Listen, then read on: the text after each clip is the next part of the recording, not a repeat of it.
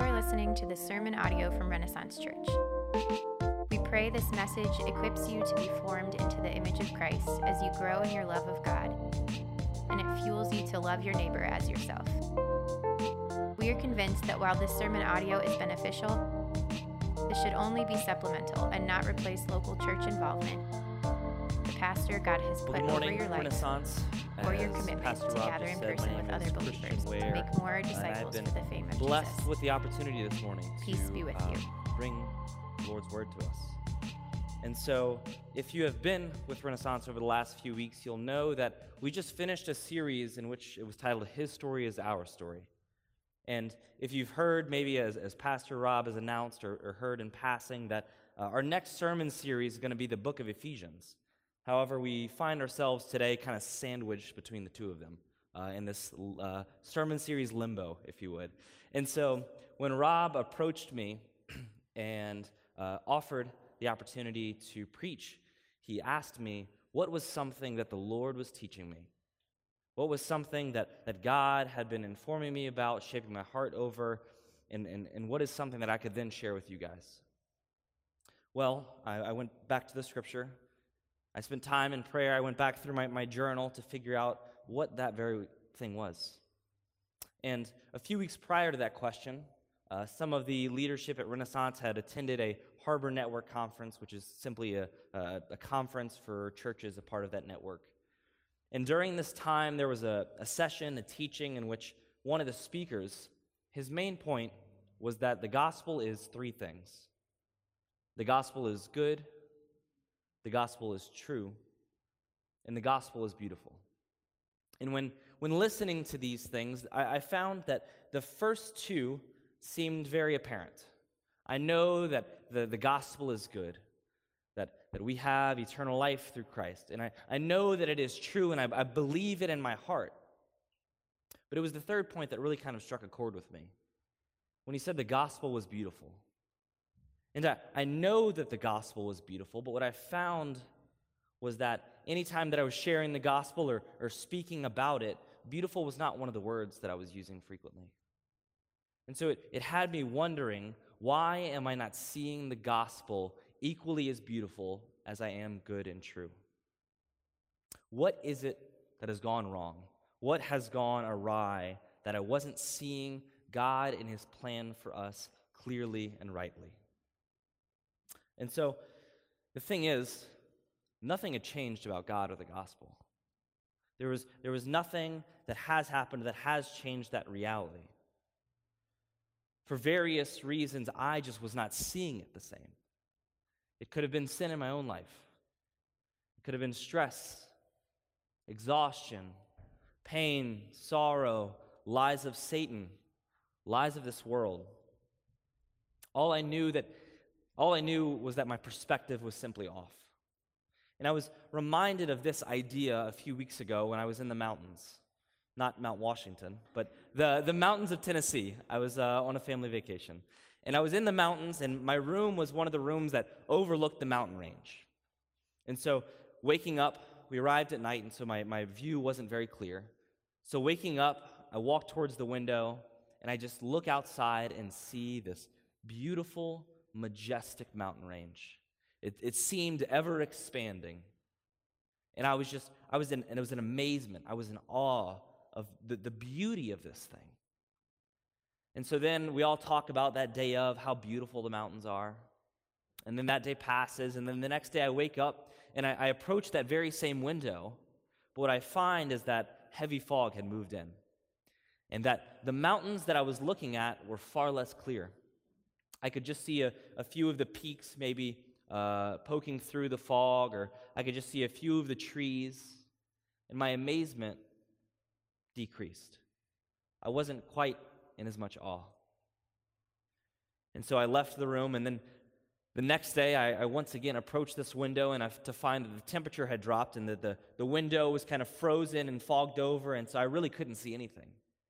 And so without hesitation, I just decided to go downstairs and grab my normal cup of coffee. What I'm trying to get across is that nothing about the mountains changed. The beauty and majesty of that range, nothing about it changed. It was simply for various reasons my perspective had become skewed. And because my perspective had become skewed, I found it to be less beautiful, even though it was not. And I think the point that I'm making about this story is that this very same thing happens to us. It happens to us with God. It happens to us with our worship. You see, we are a forgetful people. We have this thing called the Bible, which reminds us of that, because over thousands of years we've been seeing how forgetful we are. And because of this forgetfulness, our devotion, our worship, our awe, it ebbs and it flows.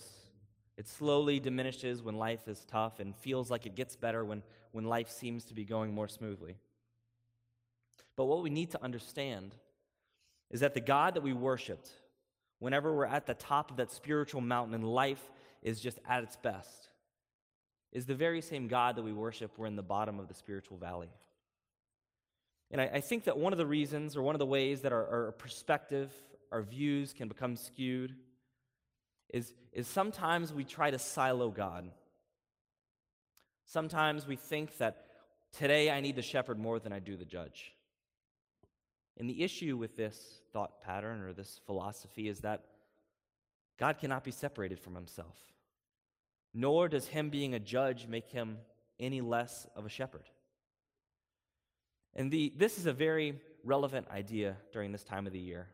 During Christmas time, it's a wonderful time in which we are reminded of the incarnation of Christ.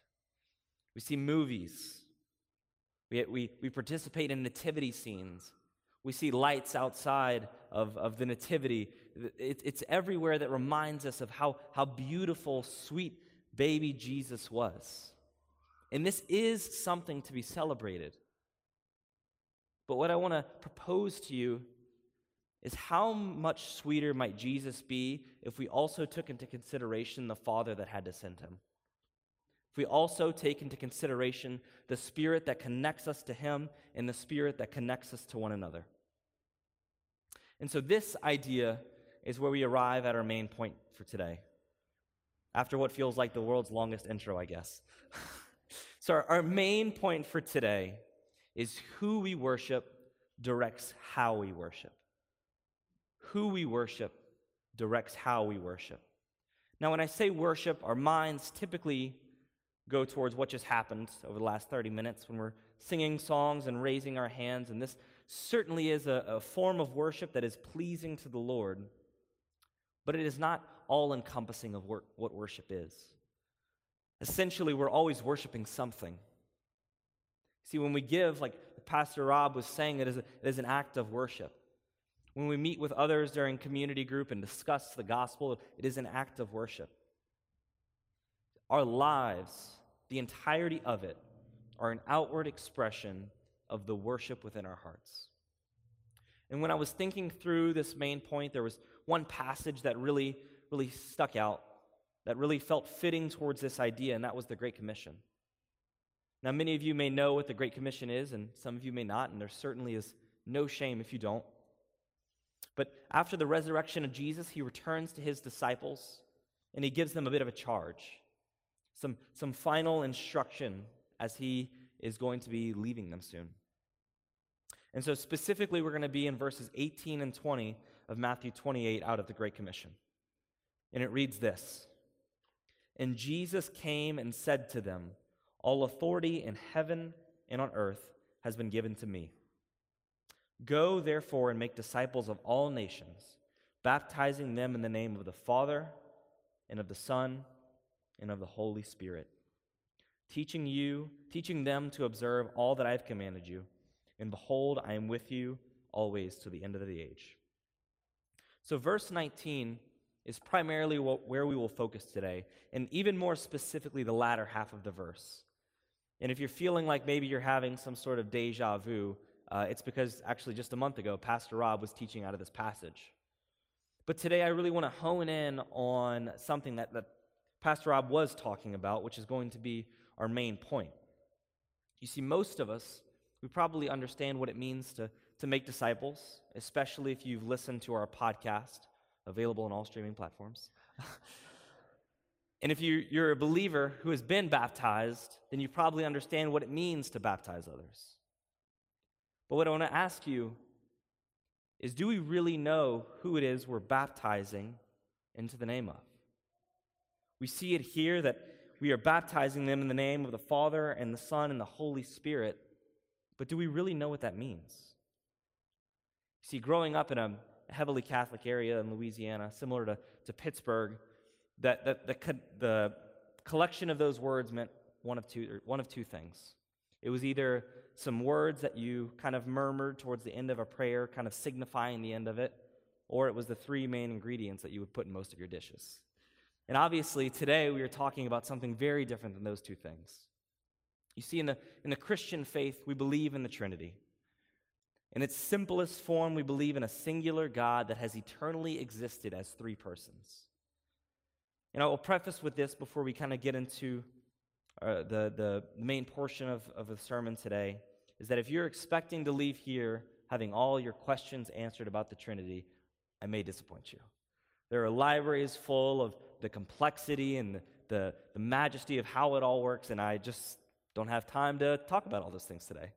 But what I do hope that we walk away understanding is that our view of God, our view of God that is presented in Scripture, I hope that aids us in a better understanding of God, in a better understanding of God that leads to a more robust worship of Him. And we're going to be doing that today through our 3 points, which are the relationship within the Trinity, our relationship with Him, and lastly, our response. So before we really get into the relationship within the Trinity, I thought it would be helpful to maybe lay some groundwork. I want to offer up a few truths of the Christian faith, specifically pertaining to the Trinity, so that as we approach the same text today, we all come from a common understanding of the triune God. And so the first thing that I'm going to offer, and that I assume we can agree on, is that God is eternal. And we see this all throughout Scripture, but specifically in Revelation 22:13, God says, "I am the Alpha and the Omega, the first and the last, the beginning and the end." And we know that God is eternal, and in His eternal state, we also know that He is unchanging. Malachi 3:6 says, "For I, the Lord, do not change." And we were also reminded of another truth a few weeks ago when Pastor Andrew explained to us kind of the workings of the Trinity. He explained that God is singular but also triune in nature. Father, Son, Spirit, singular but plural, all equally divine but diverse in role and person in the Godhead. Now, there are far too many truths to affirm and lies to dismantle, but I hope that our anchor today, and our anchor really throughout the rest of our lives, is Scripture.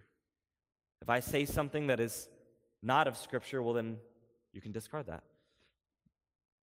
And so that leads us into our first point, the relationship within the Trinity. And we'll start with the Father.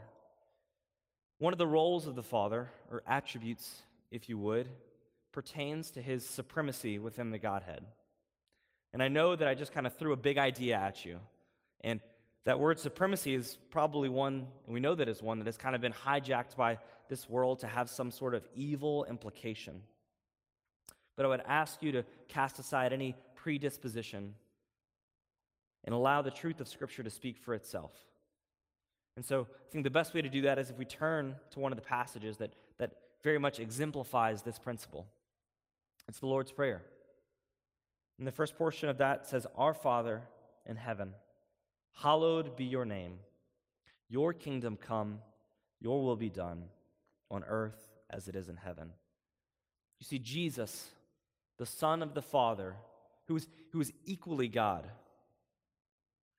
through the help of the Holy Spirit, is praying to the Father that it would be His kingdom that would come, that it would be His will that is done.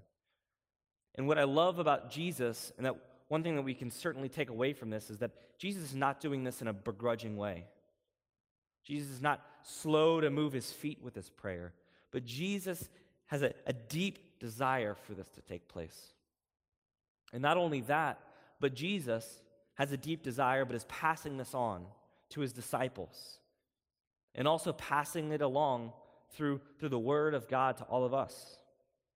And we also see this headship in 1 Corinthians 15, 27 to 28.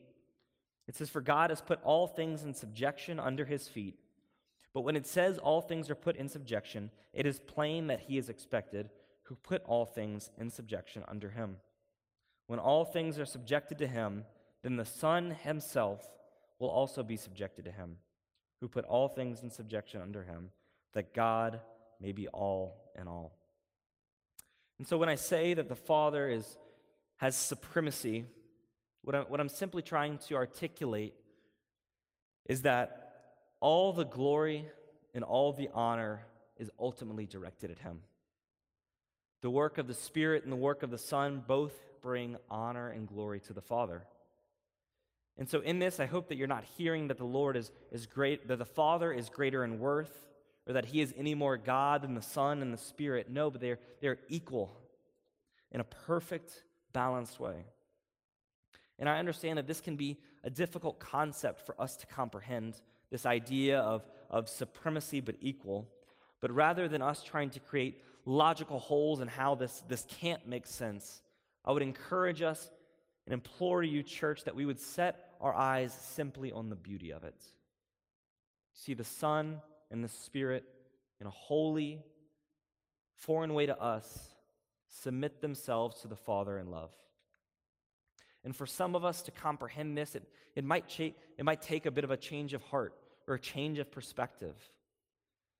Because one thing about humans, if you weren't familiar, is that submission is not something we really do well.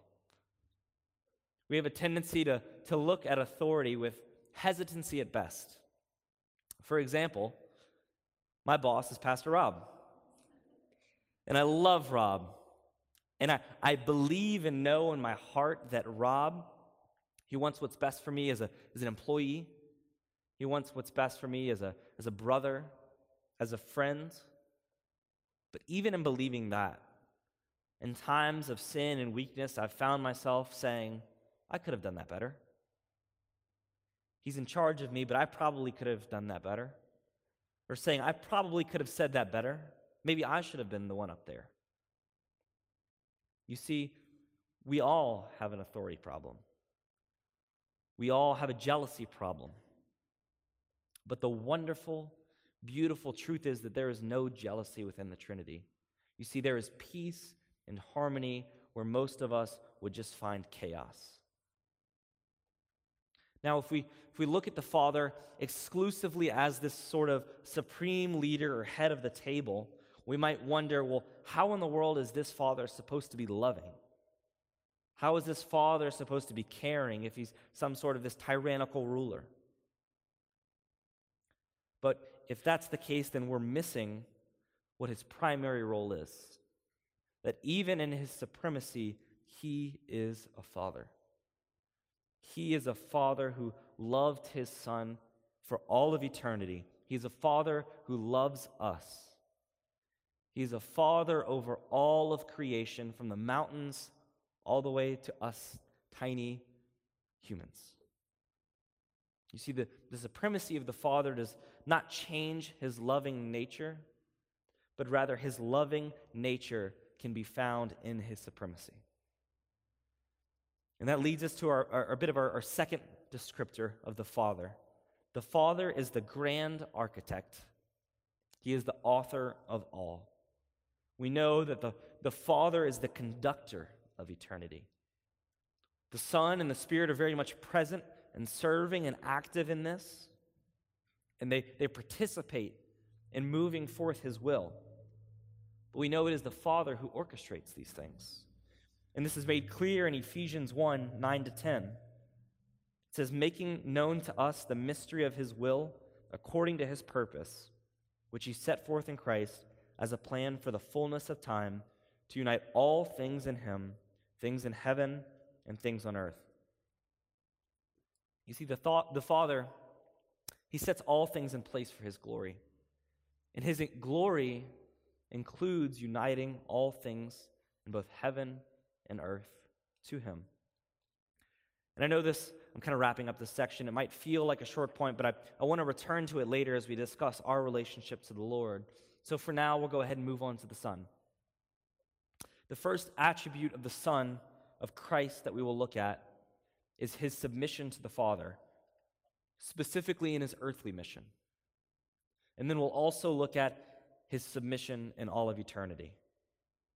You see, the Jesus that we most commonly think of is the one who took on flesh and blood, is the one who was born in the manger, is the one who was crucified on the cross. But we read in John 3:16 that the Son was sent by the Father with purpose to this earth. It says, "For God so loved the world that he gave his only Son, that whoever believes in him should not perish but have eternal life. For God did not send his Son into the world to condemn him, but in order that the world might be saved through him." You see, Jesus, in a way that probably seems impossible to us, willingly submits himself to the point of death. He willingly not only submits himself to the point of death, but willingly submits himself to a life of persecution. But through all of this, his purpose and his devotion remain submitting to the Father and directing all glory and honor to him, not only through deed and action, but also through word. We see of this in John 17. When Jesus had spoken these words, he lifted his eyes up to heaven and said, "Father, the time has come. Glorify your Son, so that your Son may glorify you, since you have given him authority over all flesh, to give eternal life to all whom you have given him. And this is eternal life, that they know you, the only true God, and Jesus Christ, whom you have sent. I glorified you on earth, having accomplished the work that you gave me to do." You see, Jesus, in all of his glory on earth, and all of his popularity for all the amazing miracles that he did, and all the glory that he rightfully received in his healings, and the casting out of demons, the resurrections, and all of that glory, his utmost desire was then to bring it to the Father. And another beautiful example of this is found in John 4. This is the passage where Jesus had just had a conversation with the Samaritan woman, which for many reasons in and itself is a wonderful example of Christ's love, because for many reasons of ethnic diversity and culture at that time, they should have never really even crossed paths. But he lovingly spoke with this woman in a mercy-filled interaction. And after this interaction, and after Jesus had sent her on her way, this is the conversation that took place between him and his disciples. It says, "Meanwhile, the disciples were urging him, saying, 'Rabbi, eat.' But he said to them, 'I have food to eat that you do not know about.' So the disciples said to one another, 'Has anyone brought him something to eat?'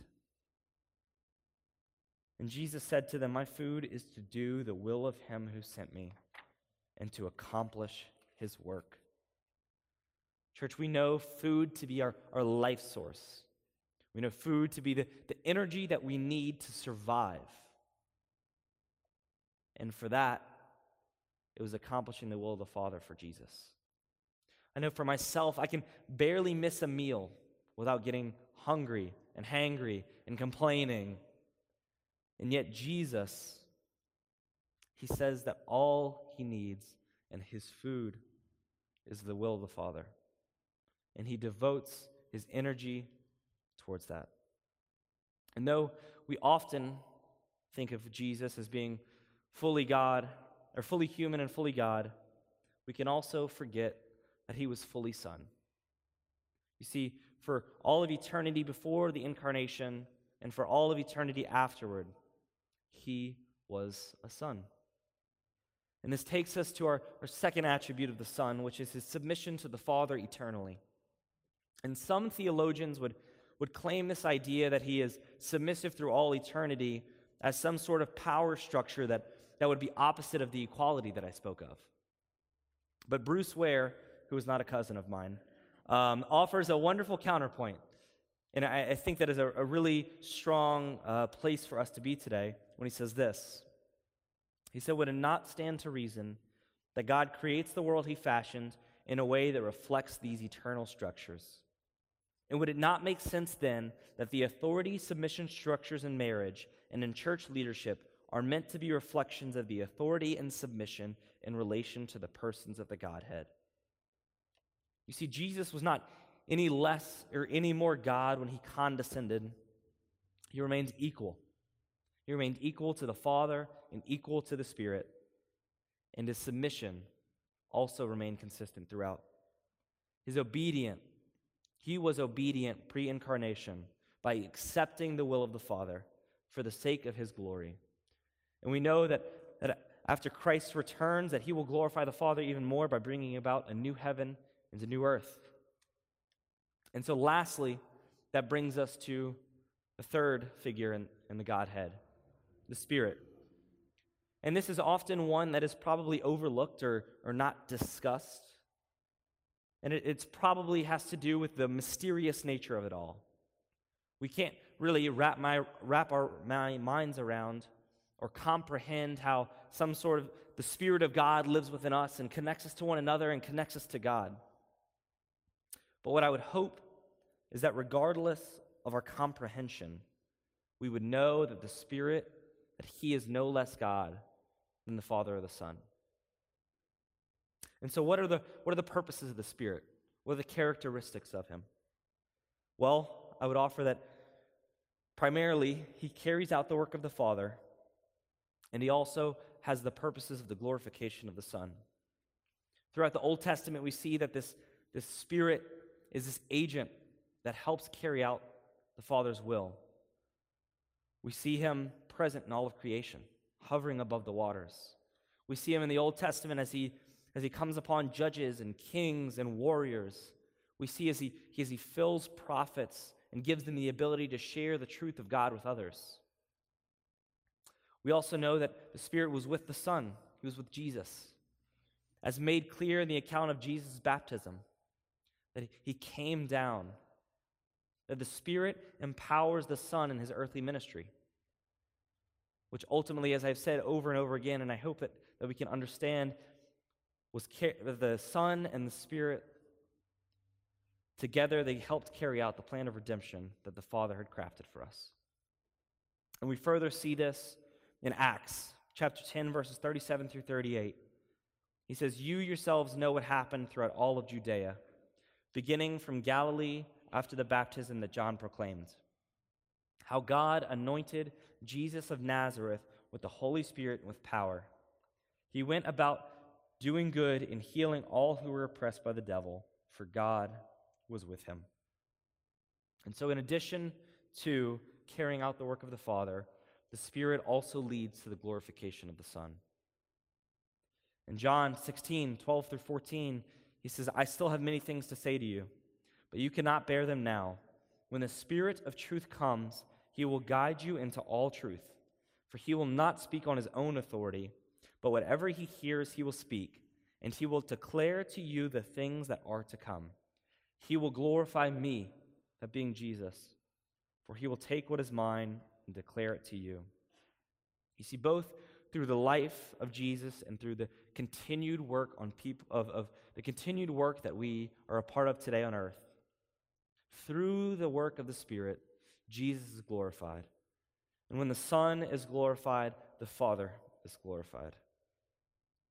And that leads us into our second main point for today, is our relationship with him, our relationship with the Trinity. And so I'm hoping at this point this sermon hasn't felt like some sort of impersonal lesson, that we're just talking about some big figure in the sky that doesn't really pertain to us except for when we die and he dictates where we go. But rather, I hope that this really microscopic view that we've had of the Lord today, this microscopic view of the Trinity, its distinct roles and attributes, would help us better understand that we do worship a personal God. And so we arrive at our favorite question that we love asking, is what about me? How do I fit into all of this now that we know about the Trinity? What about me? Well, we know that God Within God, there is a perfect, immense amount of love between the Father and the Son. And we know that God was fully satisfied in himself. And truthfully, he had no need for us. We couldn't fill any void that God had or complete him in any way. You see, we worship a God who was complete. He was complete without us, yet in his great love, he decided to make us a part of his story. Church, let us think about that. A God who was complete, a God who created the entire universe, he brought us in. He made us to be one of his own. Richard Sibbes, an old Anglican theologian, puts it this way: the Father so enjoyed his fellowship with his Son that he wanted the goodness of it spread out and communicated or shared with others. The creation was a free choice born out of nothing but love. This collaborative effort of God to create all of the heavens and the earth and to place us on it is the ultimate expression of love. Love that he has for us.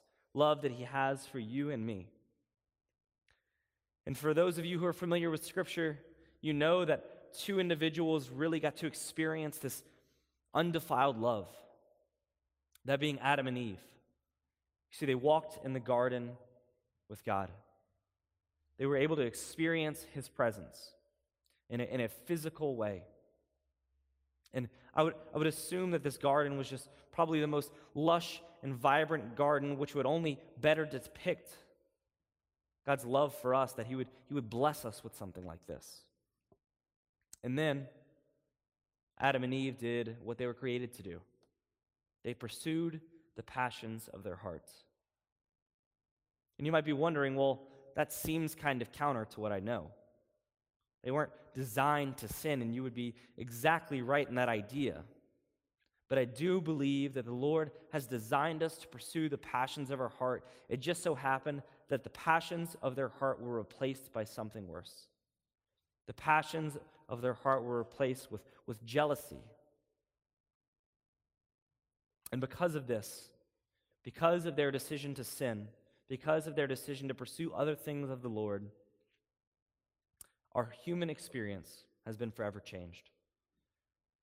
You see, because of this, the eyes in which we view the Lord are distorted. Sin has affected even our eyes, even our perception.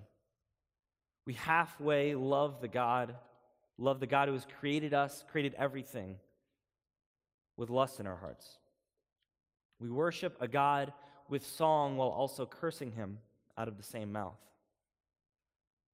You see, we are to pursue the passions of our heart, but our ultimate desire should be to glorify the Father in all that we do. But if we're honest with ourselves, sometimes this desire that we're called to, sometimes this purpose can maybe feel underwhelming.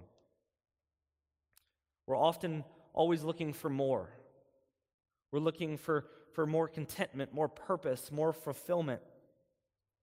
But I would pose the question, why are we discontent pursuing the very same thing that Jesus did? You see, Christ brought glory to his Father in amazing ways like miracle and salvation for those who give their faith to him, but he also brought glory to the Father in the mundane. He brought glory to the Father while he was being persecuted. You see, Jesus was sent as a servant both in life and death. And for those of you who have placed their faith in the life, death, resurrection, and return of Christ, as we read earlier, Ephesians 1 tells us that the Holy Spirit, it seals us with a promise. That the Holy Spirit seals us with the promise of the adoption that we have been brought into. The adoption that has been predestined from our Father for the purposes of his will. You see, we were made children by a loving Father who has saved us from our own mess.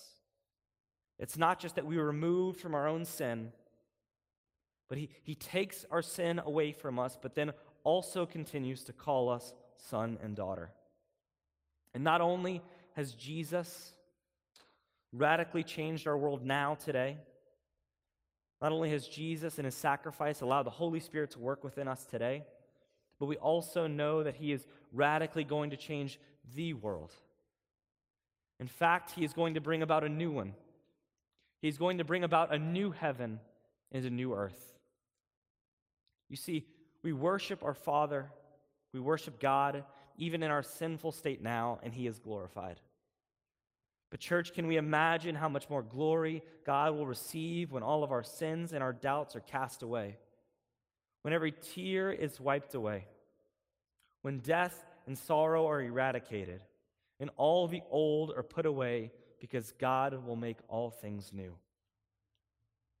And so until then, even in our imperfect worship, even when our prayers feel lifeless and discombobulated, even when our singing feels uninspired, even when our service to others feels like we just can't wait for it to be over, the Spirit mediates on our behalf. You see, in our defiled way of glory, the Spirit works amongst us. And he carries out our praise to the Father through the Son. And this idea takes us to our last and somewhat brief point, is our response. What is our response to this God? And what is our response to our relationship with him? Well, I would like to return to the original passage. I think it'll be up on the screen of the Great Commission. You see, if you have not placed your faith in God, then this is not quite yet applicable to you.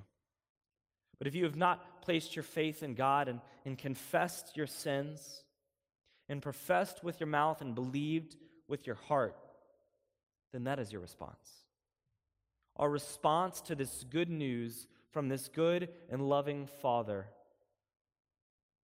should be for us to submit ourselves to him. You see, our response is not just to be a better citizen. Our response is not just to try and earn our way into heaven through acts of kindness. It isn't to just live our truths. But my deepest desire for myself and for all of you is that our response to all of this would be to give your life to God. And this is a gift. This isn't something we have to pay for. It is something that has already been paid for. This is a gift that is free for you to take.